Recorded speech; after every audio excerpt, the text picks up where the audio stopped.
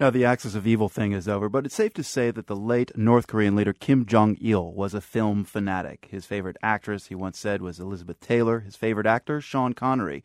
And when he died, it's rumored that he left behind one of the largest film collections in the world. He also left behind a thriving movie industry. Singaporean director Lynn Lee was able to briefly get behind the scenes at the elite Pyongyang Film School, where she says it's almost as if the late Kim Jong-il were still directing. In the film school, all the film books were written by him.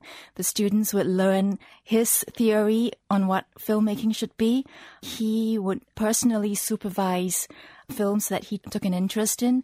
And all the students we spoke with, he was the star. He was the great director. So, I mean, it's one thing to be a North Korean filmmaker in North Korea. Obviously, it's an entirely different proposition going there as a foreign filmmaker. I mean, what did you have to do to get inside North Korea and make movies? How it happened was that we were invited to the Pyongyang International Film Festival. They have an international film festival. They do. Wow. When we were there, they had Atonement showing and Bandit like Beckham and Italian films. People would queue up to get tickets. So we were there and we learned during our time there that there was a big film industry. We visited the film studios. We met actors, actresses, directors, producers. We were talking to one of the actresses. She said, "You guys make documentaries. What kind of documentary would you like to make next?"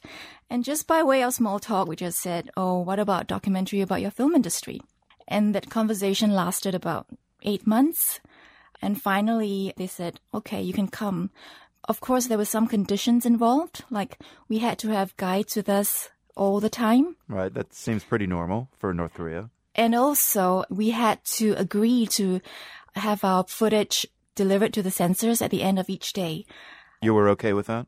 Obviously, as filmmakers, we didn't like having our stuff censored. But then we also thought, if this tiny window is opening up to us, just try it out and see what happens. Now, you go to the soundstage in North Korea where it's like the backlot in Hollywood, except it's not. It kind of blew my mind. Can I just tell you? It was just, I had no idea this existed inside North Korea. Yeah, it blew our mind too. And we were on set with director Pyo. We had no idea that something like that existed as well. And this is filmmaker Pyo Hong, who's kind of, what is he, like the Steven Spielberg of North Korea?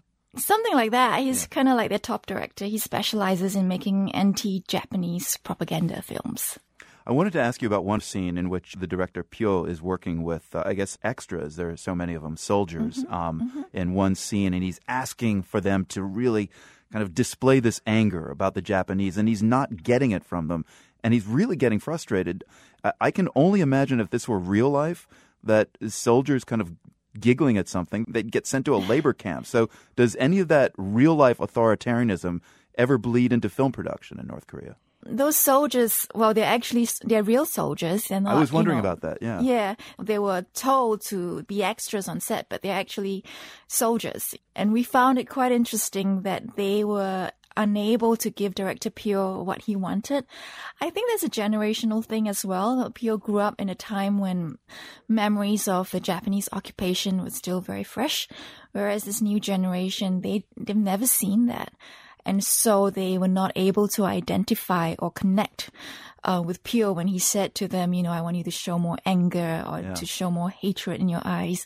They just couldn't give it to him. Part of the film, you spend profiling one young actress who's studying at the elite North Korean film school. You get inside her home. Her name is Ri Yoon-mi. Did your minders have any problems with you getting this access to her home and family? And how did you get in? She comes from a very, very, very privileged background. She lives in a really nice apartment.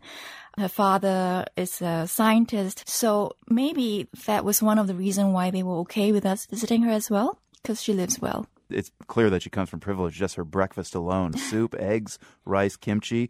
And yet when they're shooting in her home, there's a blackout. So not everything is normal. No, even in the elite Pyongyang University, there were, a couple of blackouts as well. So no, not everything is normal. So what scenes did you capture that you had to leave out? And ultimately, do you feel like you got to tell the story that you wanted to tell? That's a difficult question. If there's a minder, there's always a layer there that you can't get past. And obviously that's not ideal. But given that we were able to do this and do it where no one else has been able to do it. I think we're quite happy with that. We had problems when we were filming in the museum, for instance. Photographs of the North Korean leaders were not framed properly, and so we were not allowed to use some of the footage. So they looked at the kind of rushes and said, no, the great leader needs to be framed so we can see both ears or something like that? Or? You're not allowed to cut him off at his forehead or that kind of thing. So I have just one last question for you, Lynn. I mean, Koreans are so good at snacking and making snack foods. How's the craft service table on North Korean movie shoots? I don't remember seeing one. They must have little snacks in their bags then. Well, Lynn Lee, great to speak with you. Thank you very much. Thanks for joining us. One of the characters in Lee's documentary, as you heard, is the young actress Yeon Mi. She's what some might call a triple threat. She acts, dances, and even sings.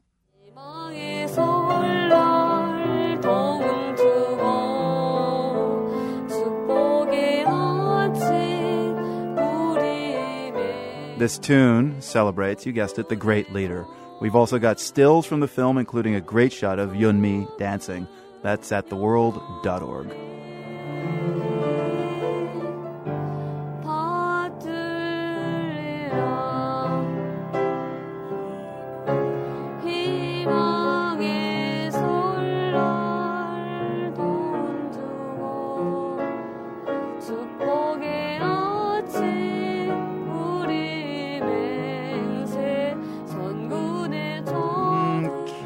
Thank you. This is PRI.